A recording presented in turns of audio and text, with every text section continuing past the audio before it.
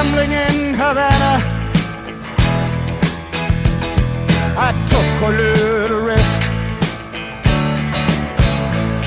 Send lawyers, guns, and money. Dad, get me out of this. Ha! Welcome, everyone. Episode 55 of the Matt Jones podcast, being recorded here in a lobby of the Hampton Inn in Pikeville, Kentucky, where people are just walking by and sort of looking at me because it looks like I'm just talking, and it's really strange. But you know what? It's all for the sake of the podcast. Specifically, one of my favorite people is a guest today, Ian Eagle from CBS Sports. Love the guy. Recorded an interview with him. Just finished it just a few minutes ago, and it's, I think, excellent. Hopefully you will enjoy it. As nice a person and probably as generous a person to me and Drew over the years, and we'll talk some about that. And he talks a lot about Calipari as well, so that's good. Also, we hope later in the week to have Paul Feinbaum join us to do a little college football preview as we get to, we're just, I guess, 12 days right now from the start of UK football season. But this edition is sponsored by Touch of Modern. The website is touchofmodern.com. If you've listened at all, you know that Touch of Modern is a really cool website and app. I use the app, which has all kinds of, guess what, modern gear, be it like different cool light fixtures or speakers or, clothes or paintings. I guarantee you if you go on it, you'll find something you like. I mean, that's just what I guarantee. You cannot look at their app. They'll have like 50 products. If you get through all 50 products and not one of them is something you're interested in, I'd be shocked. So go to touchofmodern.com, or even better, download the app, and then you look at your stuff, find good stuff. It is touchofmodern.com. So with that, we're going to give a call here to our good friend, Ian Eagle.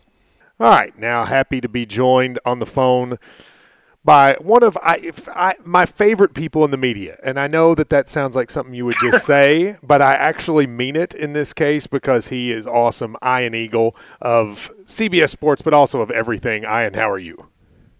That's like being deemed the king of the weenies. I don't know if I should feel good about that. You have to clarify. I can't just be one of your favorite people. I have to be one of your favorite people in the media.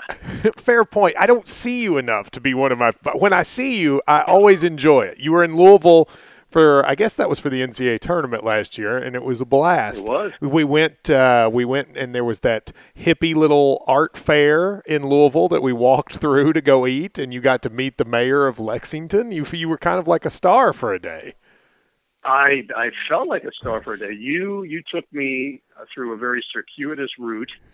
And there were street closures at one point. There was a festival going on that you completely drove around because you didn't want to face all your fans at that point. And then we got to the joint, and it was terrific. The food was great. The company was great. And I enjoyed my time in Louisville based on the fact that you and I got to hang out. It was tremendous. It's the silver dollar. And the mayor of Lexington, who, by the way, now Ian is running for Senate. So you might have met a senator, which is very exciting. Whew. I'm trying to think back to that momentous occasion, and I think I was so enthralled with my main course that I don't even remember the meeting. Yeah, well, there you go. Well, I think I did some kind of breakfast/brunch type item, even though it was 1:30 in the afternoon. I just went for it. You said, no, everything's good on the menu, and I got some kind of egg, cured meats, and cheese dish. Well, my buddy Sean Cantley owns that place, so I'm glad you liked it. Now, I have a ton of stuff I want to get to with you because you call. Let me see if I get this right. You call college basketball, the NBA, and the NFL. Am I right? Are those and tennis? So you have 4 big sports. Am I correct with that? Yeah. Yes, correct. Okay, and I actually want to go through all of them. But since this is a Kentucky well, because I'm interested in all of them. I'm one of the few people who can legitimately say that those are really 4 – well, throw college football in there and you've got my favorite sports. So let's start with college basketball for a second. You have known Cal for a long time. I mean, you Yes. knew him when he was with the Nets and going back that far. What have you seen are the greatest or biggest changes in John Calipari in those 20 years, or are there any? Matt, I met him I actually met him before 1996 when he got the job. I met him at UMass. He was a frequent guest on the Mike and the Mad Dog show at WFAN Radio, where I worked in New York. And at that point, you knew this guy was a rising star in the coaching ranks. Not only the results on the court, but also the way he handled himself in interviews and the promotional aspect. It was a perfect storm for him and his career. So when he gets the net job, 3 years into doing play-by-play for the Nets, I was young when I got the job. I was only 25, so I was a young guy. Oh wow! I didn't realize you were that young when you started. So that's a heck of a job to get at 25, Ian. I know. I was really fortunate. That's a whole other story that we could talk about as well. But just getting that job, getting my foot in the door, I did the radio for 1 year, and then I moved to TV the very next year. I'd done no television work whatsoever. But again, circumstances worked in my favor, and I ended up getting the job. So the second year on television was Calipari's first year as the head coach. The team was a mess at that point. They were struggling for wins. They were struggling in terms of identity within the New York marketplace. They wanted Rick Pitino. That was their desire. And there was a faction that thought they could get him. And it didn't happen, as we know. And John Calipari ended up, I don't know if he was the second choice, but he was on a list, and his name popped up and was mentioned a few times to the president at the time, Michael Rowe, and the ownership group, which were 7 individuals. That was the other part of the issue. You had 7 different successful guys that own this team together in a consortium. And to get them to agree on anything, what toilet paper they were going to put in the bathrooms at the Meadowlands was a tough chore. I would assume they all had egos. They all probably had large egos. That would be that would be very difficult, I would think. Yeah, it just wouldn't work. In this day and age, it wouldn't work. This was back in the 80s and 90s where maybe you could get away with it. And there's a reason why the Nets were not consistently successful. They had little flashes here and there, but they couldn't build any consistency. Calipari takes this job, and I think people were a little surprised. It felt a little early for him to be able to make that jump. He had been successful at UMass. He takes the job, and not only does he get the head coaching job, but he's in charge of the whole enchilada. Yeah, that was the amazing part. They made him the GM, right?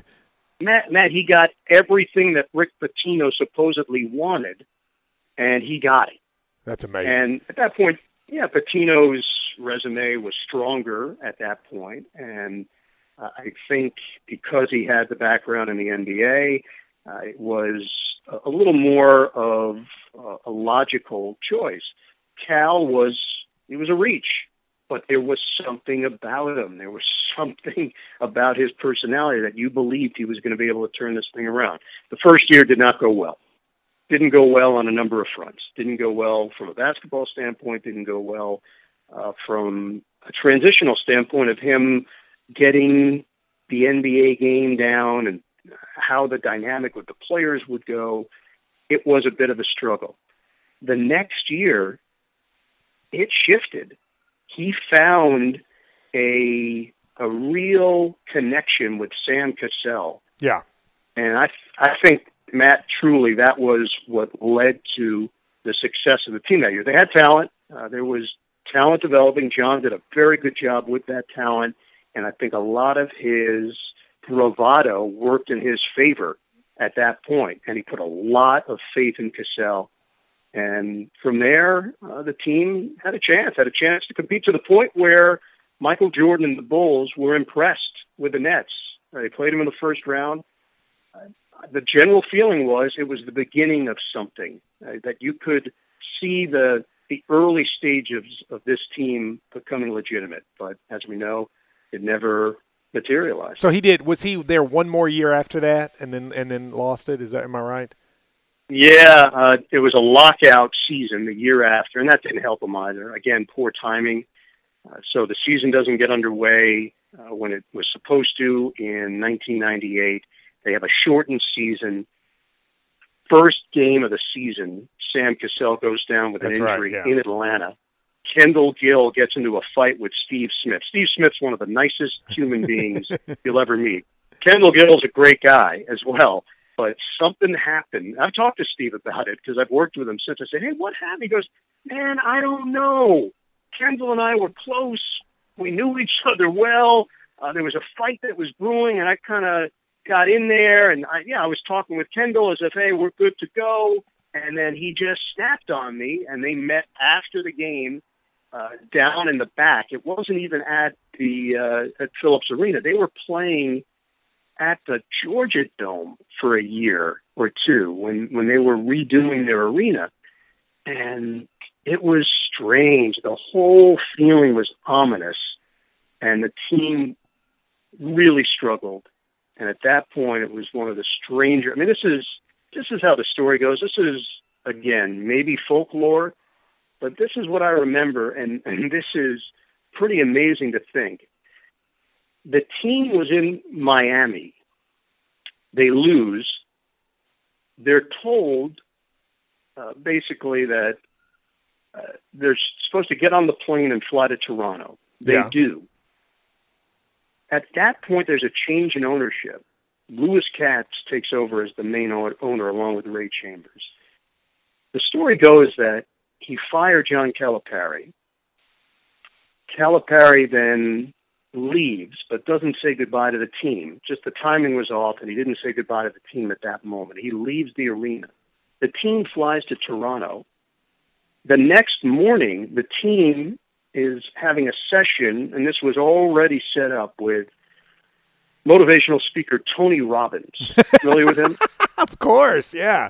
I always thought he was a huge fraud, but I guess it worked. Maybe it worked. Tony Robbins comes in for a morning session with the team and says to them, guys, dealing with adversity, this is part of life. This is part of basketball, part of sports. Your head coach has been fired. And now they look around and go, what?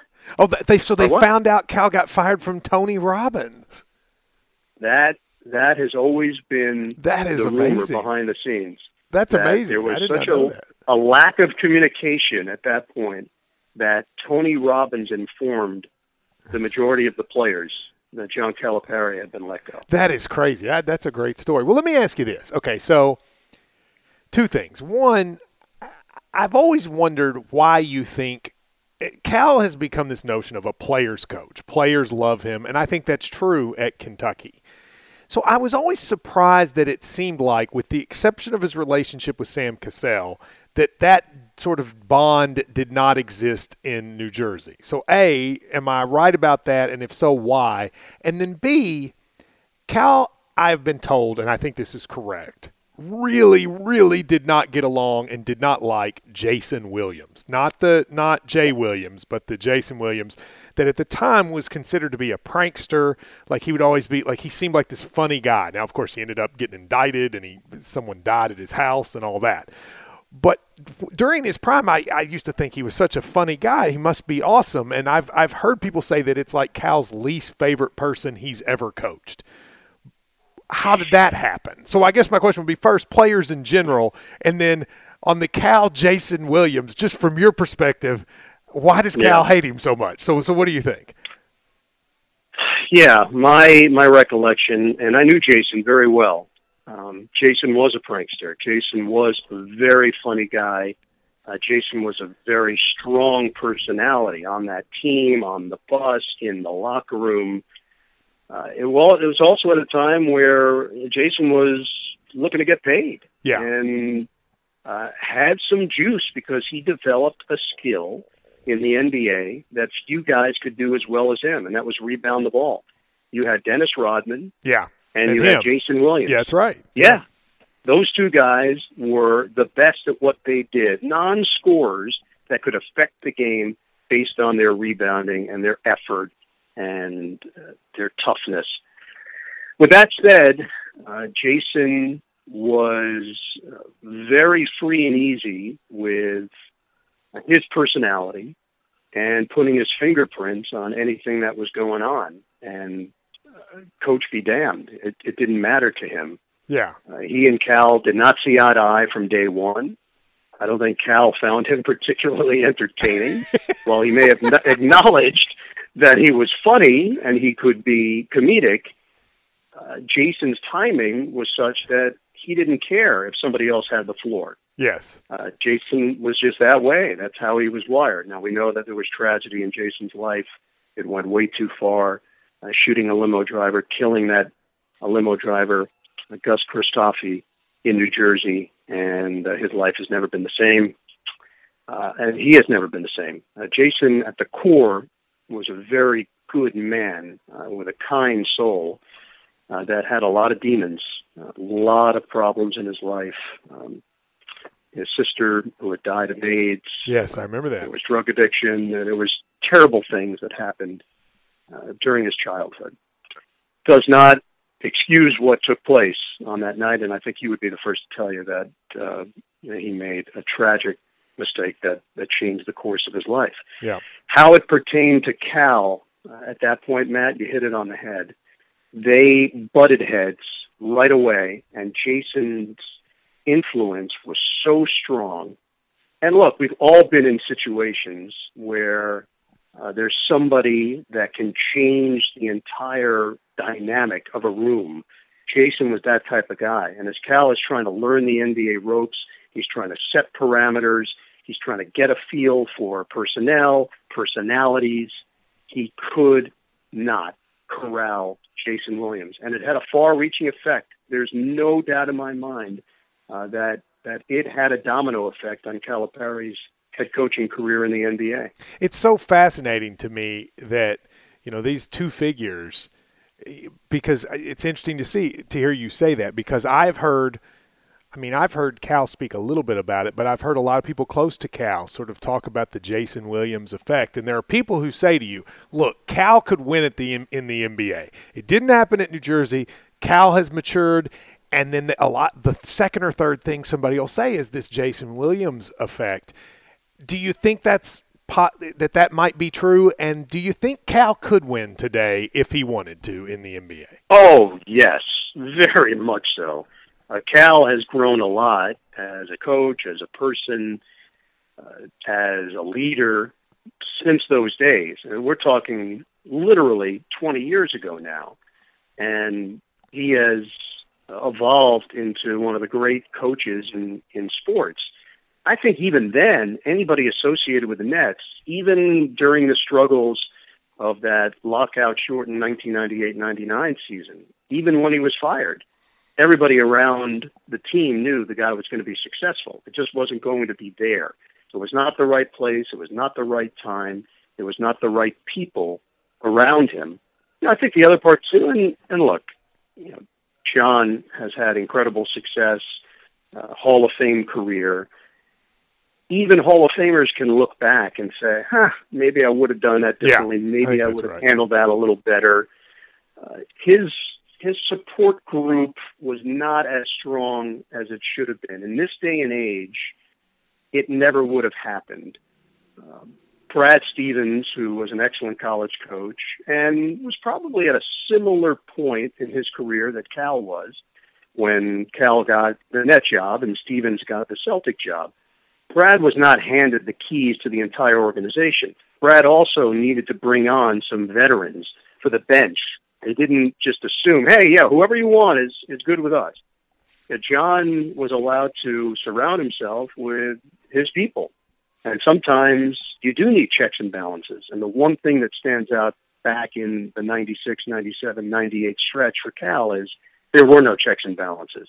So when it went south, there was nobody there that could back him. He had, unfortunately, alienated so many people within the front office that other coaches may be saved.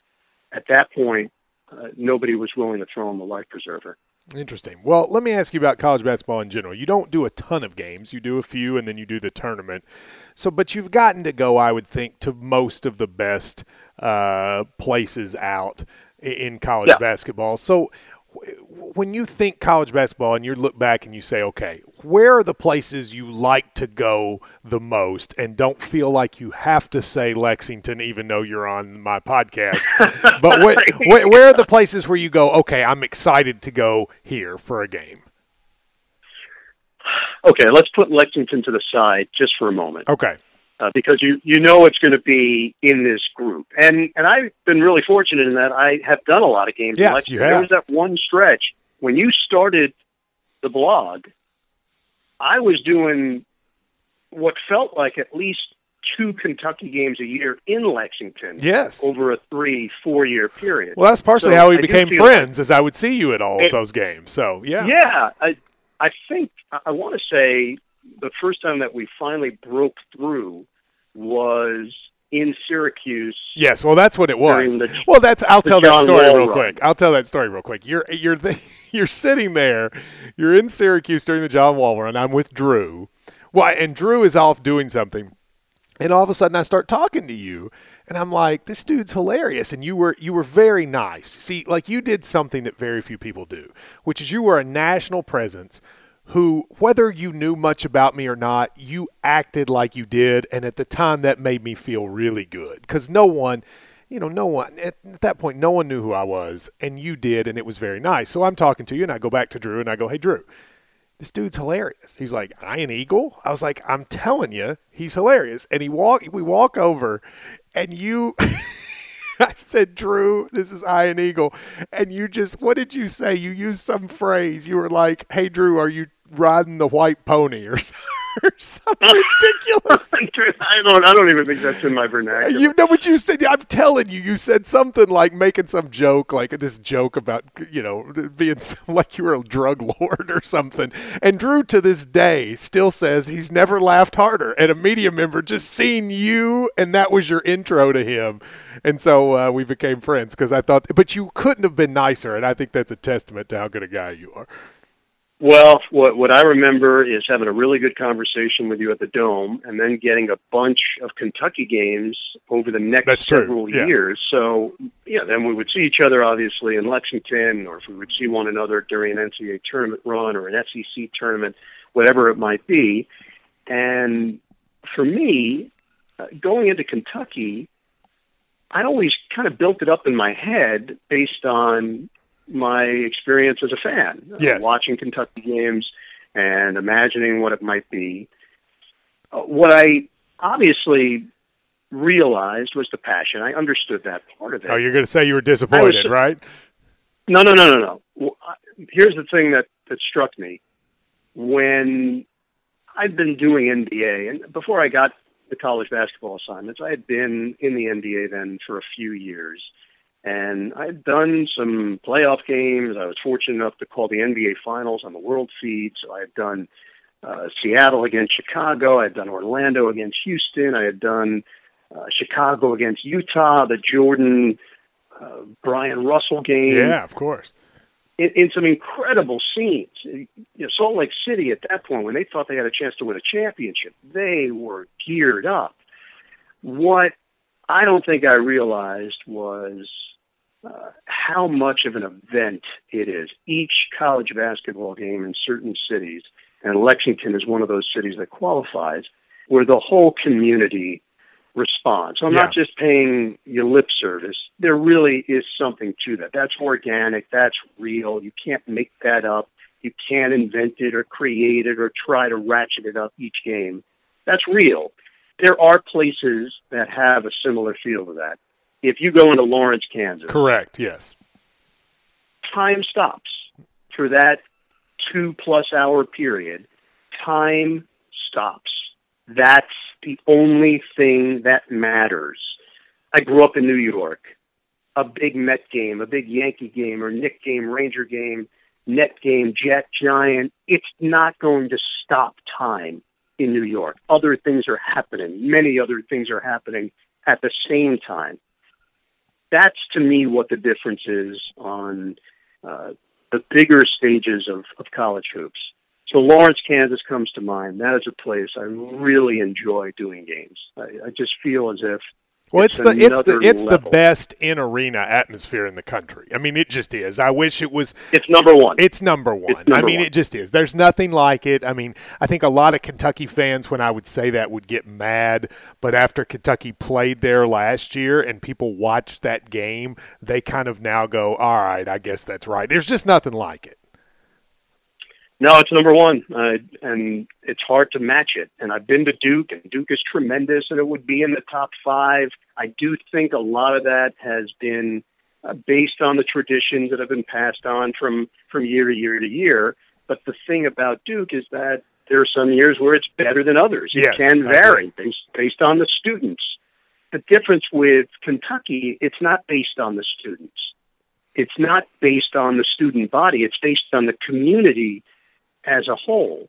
And that's where I think you distinguish between the incredible atmospheres, the fantastic electric atmospheres, and the ones that are certainly in the top 5 or top 10. I went to Syracuse. Look, when Syracuse was playing Georgetown during my 4 years, I went from 1986 to 1990. I would dare someone to try to match the feeling inside the dome over those 4 years, and then probably extending a bit the next 2 or 3 years, and then things die down as they do, and rivalries evolve, and the ebb and flow might change. But during that 4, 5, 6 year period, it was incredible. But again, the students have to be a part of it. And with Syracuse, that kind of dips in and out. And you lose a lot of the feeling, the general vigor inside the arena because it's so big. Yeah, no, you do. That's the problem there. It's too big. Is there one? Is there a school that you go to that? Okay, so everybody thinks of Duke, Kentucky, Kansas, Indiana. Is there a school though that you go to and you go, oh, now that's an atmosphere that doesn't get credit. Like people don't realize what a good atmosphere that is. Yeah, Oregon is very good. Okay, I would tell you that Eugene is excellent. Now, a lot of it is based on the fact that the students are literally inches from the broadcast table, so you can feel their presence behind you, physically feel them behind you. And you put the headset on, and the cacophony of sound is just bouncing back and forth through the microphone into the headset and then back out the microphone again. But Oregon is very loud. It's very good. Maybe that's the one that doesn't pop up quite as often, but the times that I've been there, maybe 3 or 4 times in my CBS career, I've always been impressed with Eugene. All right.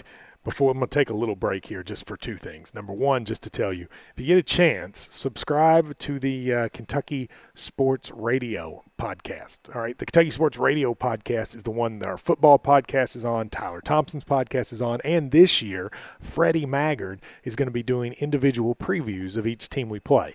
So it's Kentucky Sports Radio. Of course, this is the Matt Jones podcast. That is under Kentucky Sports Radio. The app's got like a little yellow ball with headphones on.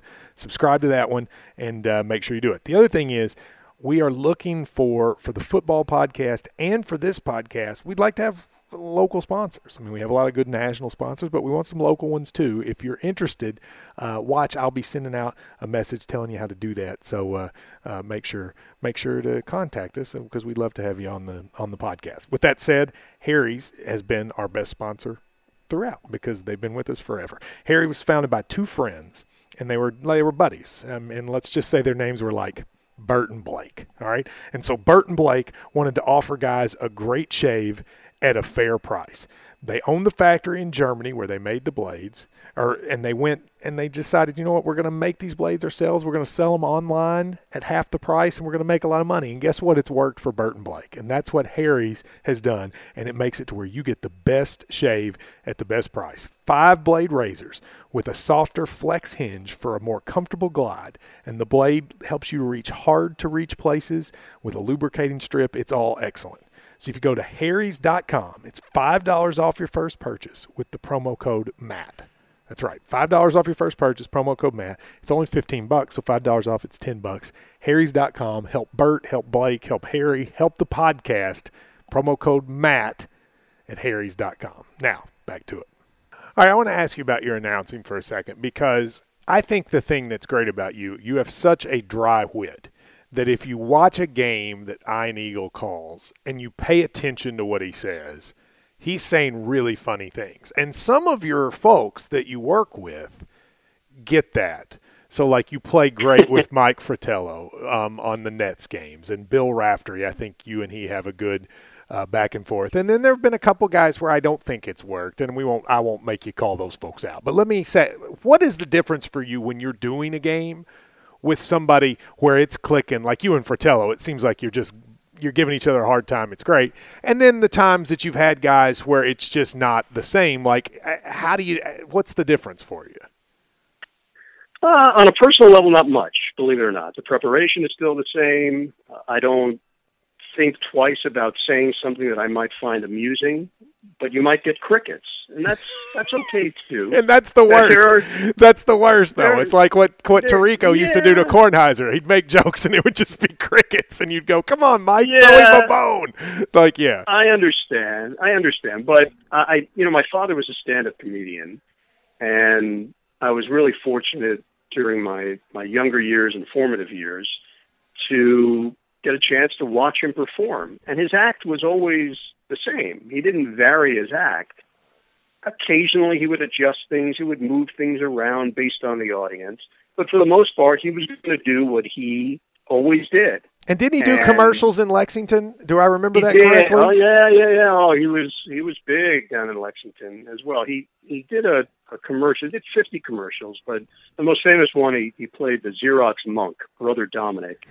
It was the first ad that used any kind of religious figure in television history.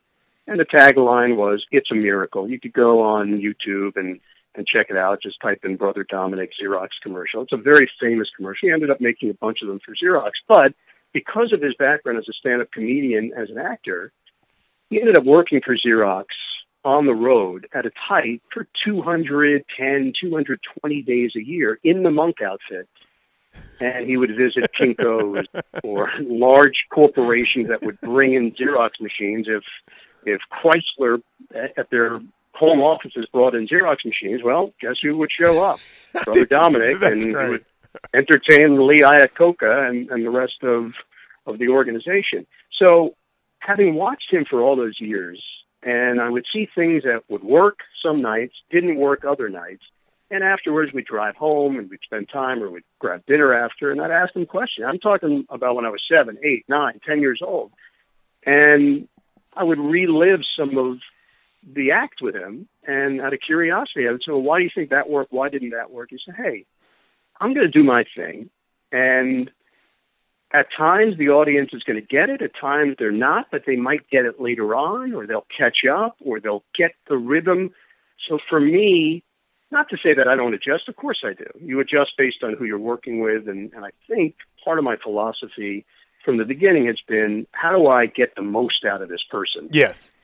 Some of your analysts can rally with you verbally and can do the levity part of the broadcast and get it and just react naturally, and others can't. But that doesn't mean they can't do a good job. They just come at it from a different angle.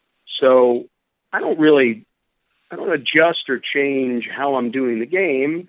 If I get some crickets, that's okay, as long as I can skillfully make the transition back to the action and not allow it to become uncomfortable or awkward over the course of the broadcast.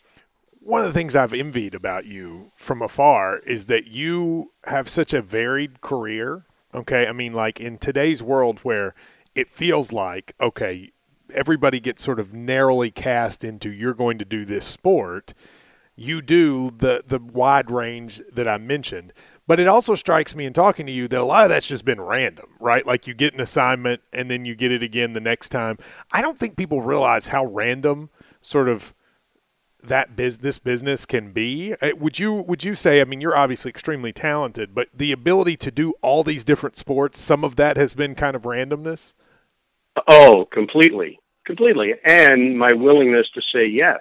Yes. Say more than anything else, Matt, because early on at CBS, I was low man on the totem pole, and things would trickle down to me based on the fact that others couldn't do it or couldn't fit into their schedule. And my automatic response was yes. So when they called and said, well, you do boxing, right? That's a leading question, isn't it? I said, I'm thinking to myself, yeah, I do the hell out of boxing. I had never done a boxing match. Yes, So I do the hell out of boxing. Like, I do it so much, yes. And you know what happened? It's a quick story, but I got asked to do 4 fights for CBS. This was in 2000. Believe it or not, Dan Deerdorf was the play-by-play guy. Really? That's weird. Yeah. Yeah, from ABC to CBS, but he couldn't do them. I think maybe one of his kids was getting married one of the weekends. He had another event the other weekend, and they didn't want to split up the package. So they called me with that question, the leading question, you do boxing, right? I said, yeah, absolutely. They go, great. Yeah, 4 fights, here you go. So I hang up the phone, and I think to myself, wow, I have no background in boxing whatsoever, other than having been a fan and had watched fights growing up. I called a producer, Mike Arnold, who's now the director for the #1 NFL team on CBS with Jim Nantz and Phil Simms every week and does the Super Bowl. I said, hey, can you send me hours of boxing tape from CBS's archives? He said, yeah, no problem. Tim Ryan, Gil Clancy, I must have watched, 60 hours of tape. This is pre-YouTube and all of the available stuff you have on the internet. I prepare, I get ready, and the executive producer at the time, Terry Ewert, the first fight is happening in Vegas. He happened to be there for a convention. He wasn't going to be there for the fight. He just happened to be there for a convention. He calls me. He invites me to lunch the day of the fight. We sit down for lunch at the MGM Grand, and he says, so tell me about your background in boxing. And the fight's happening in 4.5 hours. It was David Tua against Obed Sullivan. And I'm not going to lie to the guy. No one specifically asked me about my experience. They just asked if I did boxing, and I said I did. And I said, well, Terry, just want to be honest with you here. I said, I've never done a fight. And he looks Funniest at me thing. And he says, what? Yeah. He says, really? I said, yeah. I said, look, I want to be upfront on all of this. I said, I've never been to a fight. Which was true. I had never been to a boxing match. And now I actually see like little beads of sweat forming on the part of your skin above your lip, but just below your nose, that area. And he says, really? I said, look, I want to be completely frank with you. I've never been in a fight.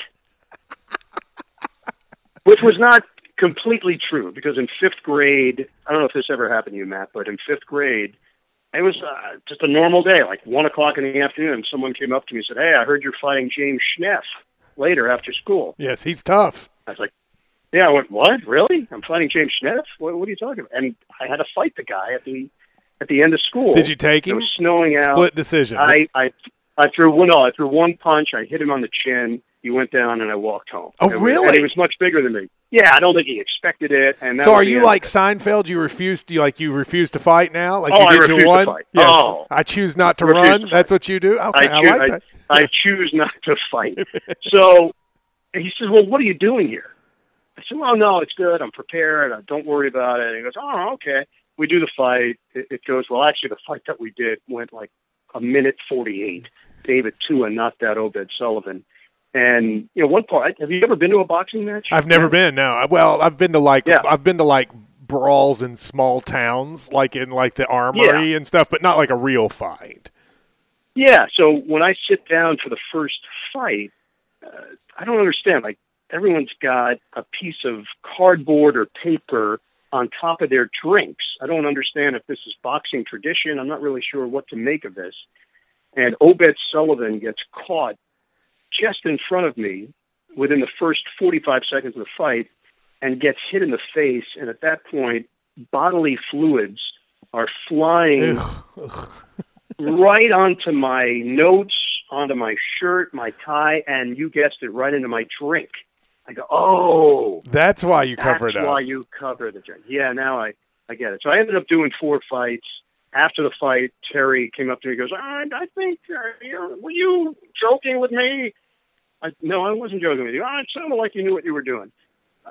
You figure it out. you say yes, and then from there, if you have enough confidence in your abilities, you figure it out. I've done that with track and field. I've done that with golf. I've done that with volleyball. What's the weirdest event you've ever called? The What's the like? There's got to be one you look back and you go, "That's the weirdest thing I've ever done." My first TV assignment was 3-on-3 basketball tournament. I wouldn't call that 3-on-3 that weird. It was Hoop It Up. Oh, okay. I remember those. 3-on-3. Yeah, Hoop It Up. I played in one of those once, actually. Yes, you didn't. There you didn't call that one. I don't think I call that one unless you were in the Long Island division. I don't believe that that you were part of my assignment. But I had to do interviews as well with family members. They wanted to promote the brand of Hoop It Up. So my last interview of the day on the first broadcast that I did was with the Wilson family, and it was the father, his 3 sons, and the wife were all there. So I asked the dad about it. He said, "Oh, we love playing and Hoop It Up. It's great for the family." I asked the oldest brother, Mike, what's it been like for you? He said, "Well, I really enjoy the competition. This is my 3rd year. I hope to do it again next year." The middle son, Chris, I asked him about his first year competing. He said, "Yeah, I'm really excited. I think this will be the start of something special." Then they were holding the youngest brother, Danny, and they're cradling him. He was about, I'd say, 2.5 or 3. Yes. And I don't know why. I just decided that I was going to just go for it. I said, "Danny, how about you?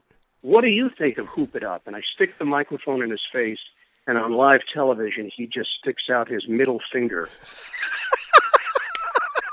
on both hands. So he went double barrel. He double barrel. And the producer's now in my earpiece going, "Get out, abort!"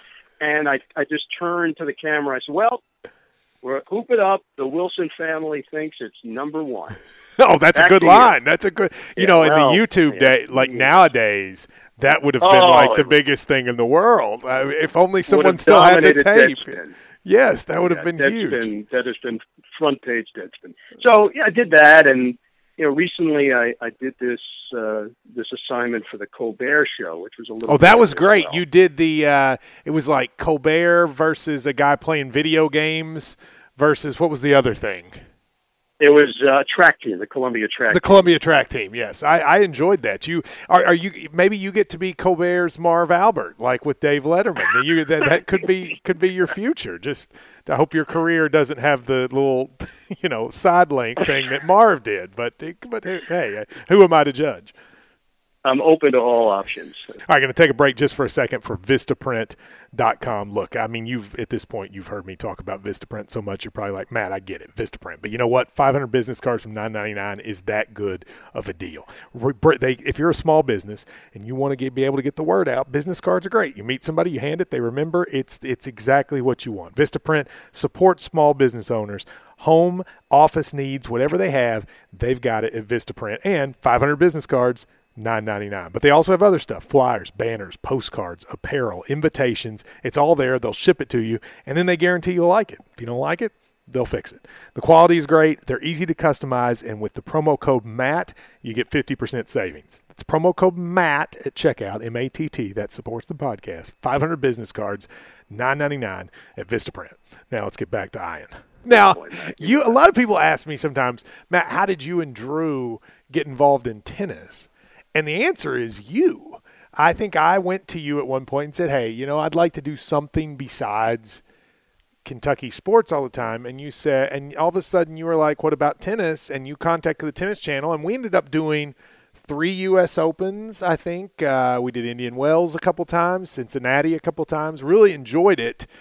So I appreciated that from you. And you used to always get like a sort of comical look on your face when you would see us at tennis tournaments. Like I think it always just amused you that we were there. Am I right? Oh, I was thoroughly amused by it. But the real interesting part to me is that you impressed the people over there so much because you came at it from a completely different angle. And that's to me what this is all about.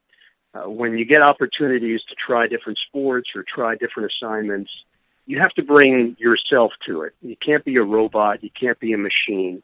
And what you and Drew did was you brought your personalities and your ideals and your perspectives to it. And it was just something that they had not seen before. And I think they were really happy with it. It was very successful, but it satisfied your curiosity as well. For me, it's not a world that I live in all the time. There were years where I did more of it because CBS had the U.S. Open and had some events, Cincinnati and Miami. But CBS is no longer in the tennis game. ESPN really dominates the sport now. Tennis Channel has maintained some of the tournament, so I get to do the French Open, which I've done the last 10 or 11 years. I find it really different. It's very different than what I'm accustomed to, and the big reason why is the analysts. All of the analysts come from an individual sport background. All the other sports that I work consistently, the analysts were parts of a team at some point in their life, football team, basketball team, whatever it might be.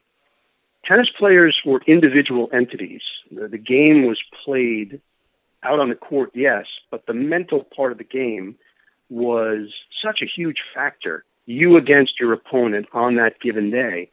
And because of that, I don't know if tennis analysts by nature are used to being on a team. They've never really been in that kind of setting.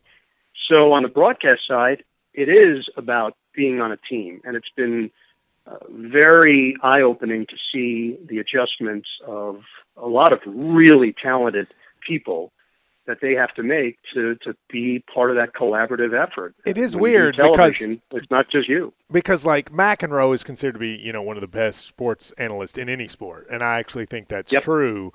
But then, we worked a lot with the Tennis Channel people, and like I could not tolerate Justin Gimelstob. I thought he was such a jerk to us.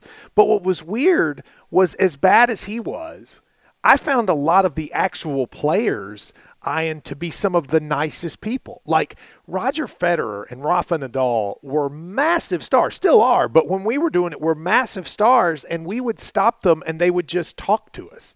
Like Drew did a Photoshop of Rafa fishing in the Mediterranean, and I guess someone had showed it to him, and he said, "Oh, that was hilarious." I mean, these are two major stars. It's not the kind of thing that would happen with LeBron or with, Derek Jeter or whatever. So it was weird to me because I found on the announcer side, with the exception of you, people to kind of be really rude.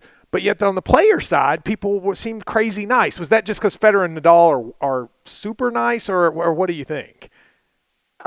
Well, I mean, first of all, obviously my experience with the announcers has been different. Because, I understand. I mean, they were. There was a bonding process. I'm not putting that on you, by the way. I'm just saying that.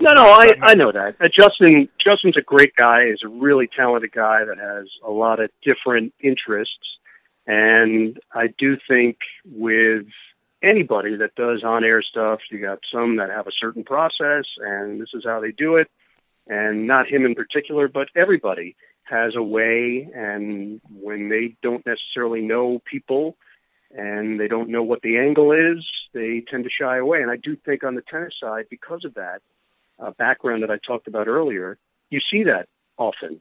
These are not individuals that were accustomed to being part of a larger entity throughout their playing career. The playing side of it, things have changed. There's no doubt. Roger Federer, Rafael Nadal have had so much success. Now you throw Novak Djokovic into the mix as well, Andy Murray.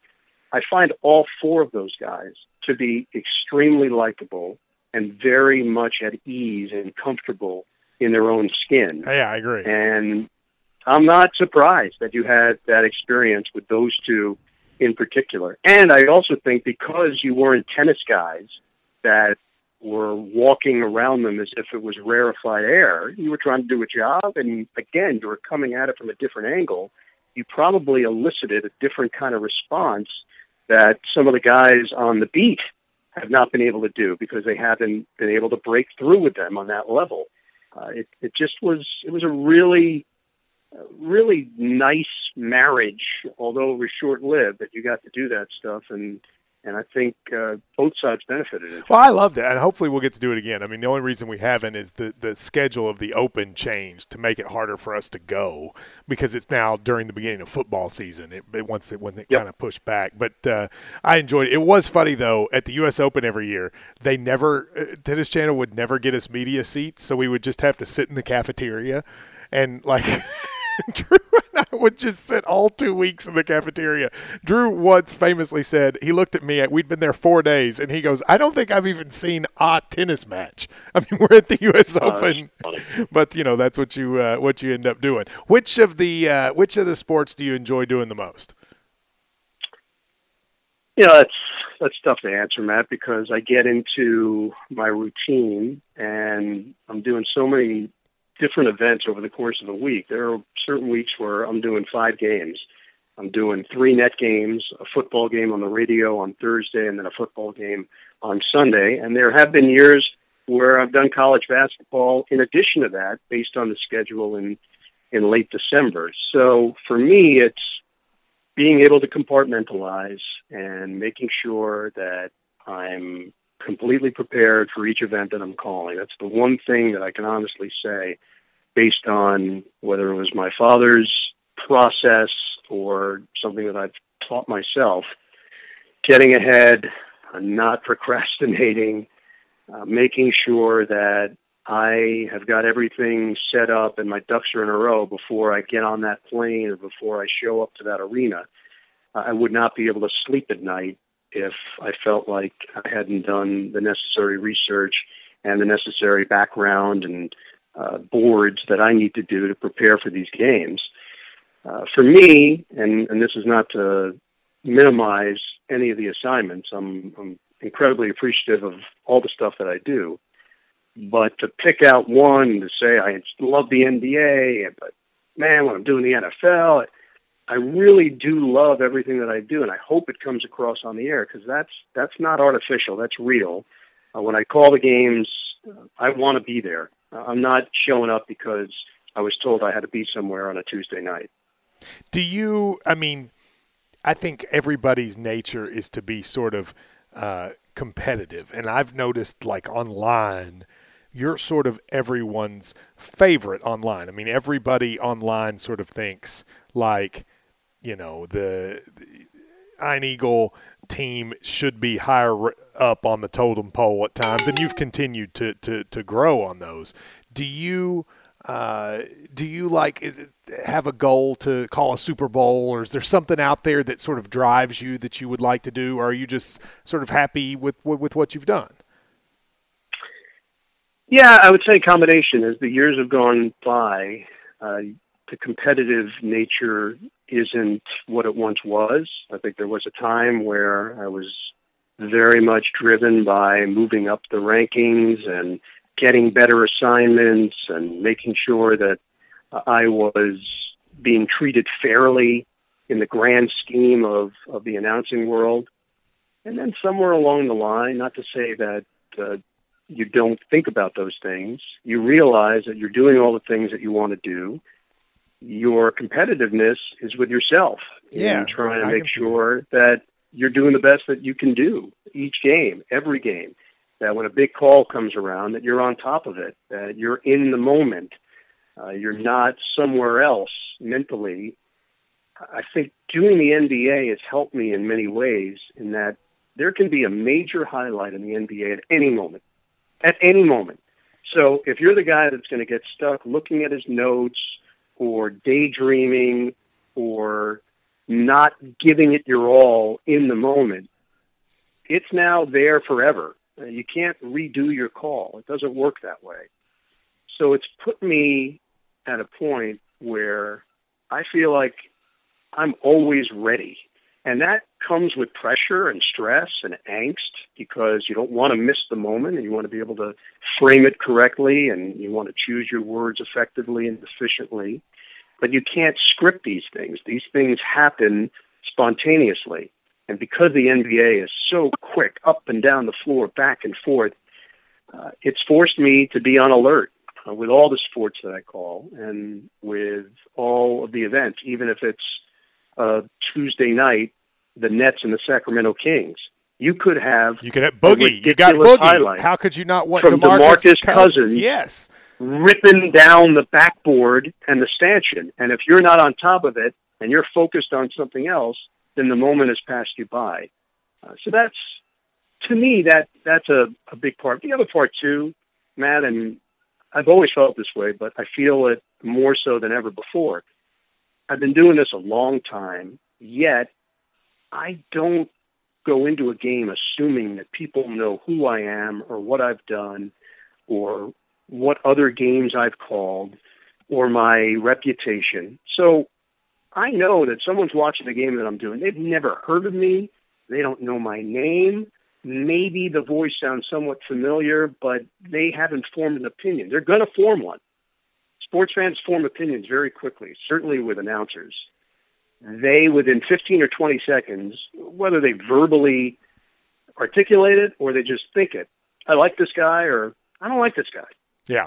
That means you've got to be your best all the time. As cliche as that sounds, you've got to be there with your A game at all times. And that's what keeps me motivated, that every week I'm doing another game and nobody cares how I did the week before. They're judging you solely on the game that you're calling that week. It's interesting you say that because everything you just said, like when I first started, I was so ultra competitive of wanting to beat everybody at everything, and this has got to be the number one website and the number one radio show and blah, blah, blah, blah. And then, like, if you even get to that, you sort of realize, well, now what? And there is, I think there is a sense of when I do like a daily radio show, that's why doing something, and you've done this daily, you almost treat every day like, okay, you got to make sure this one's good. And when I have a bad one, I don't know how you are if you ever have a game that you think is like a bad game. But when I have a bad show, it just eats at me until the next time, so I feel like I can fix it. Are you like that at all? That's how I am. Very much so. Very, very much so. I get a lot of reps, but even with those reps, not everything is perfect. Not everything is the way that you planned it. Things don't always come out of your mouth the exact way that you want them to. You don't always get everything right, by the way, as well. You hope that you hit a good percentage. You hope that people, when they turn on television or radio, have a certain expectation level, and you hope you come through. But no doubt about it, if I have a bad call or a bad stretch, that will eat away at me, certainly until the next broadcast, and sometimes beyond the next broadcast. I'm one of those guys. I live with those mistakes. It bugs me to no end. It does me too. And the longer you do it, Ian, the more you can tell when you screwed up. You know what I mean? Like when you first start, you don't even necessarily know you screwed up. But when you've done it well, then it almost eats at you more because you can feel a bad – like I can literally feel when a segment's not working on the air, and it just eats at me, and I know exactly what you're talking about. Well, and because you know too much. You've now gotten to the point where you know the difference. And I know in my heart when something is not right, or the exchange between me and the analyst didn't go as planned, or it didn't match the video or the graphic that was put up by the guys in the truck.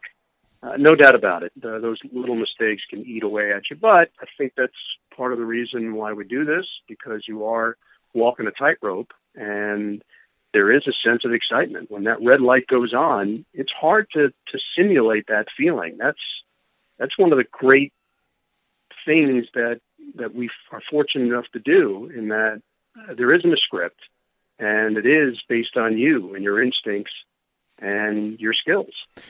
Well, Ian Eagle, CBS Sports, I appreciate you taking the time to do this. We've been attempting to schedule this for a while, and it's very nice of you to do it. And I hope to get to see you. Well, I hope to at least get to see you at a UK something, but maybe even a Bengals game or something. I feel like you're in Cincinnati quite a bit with your man Jeff Ruby doing games, right? Yeah, I'm looking for a big fat steak in Cincinnati. I'll be there week 3, Denver at Cincinnati. Okay, that's a good game. Yeah. Well, I'll tell you what. Works into your schedule. That's what I was going to say. Like, if you get into town, I'll call Jeff. We'll get together. I'm sure that, like, it'll be great. We'll have dinner. What do you think? Are you in? Precinct? Me and you. Okay. I think I'm in. Yeah. All right, good deal. Yeah, Ian Eagle, thank you very much, sir. I appreciate it. Matt, pleasure. Great talking to you, buddy. Say hello to Drew, by the way. I definitely will. Send lawyers, guns, and money.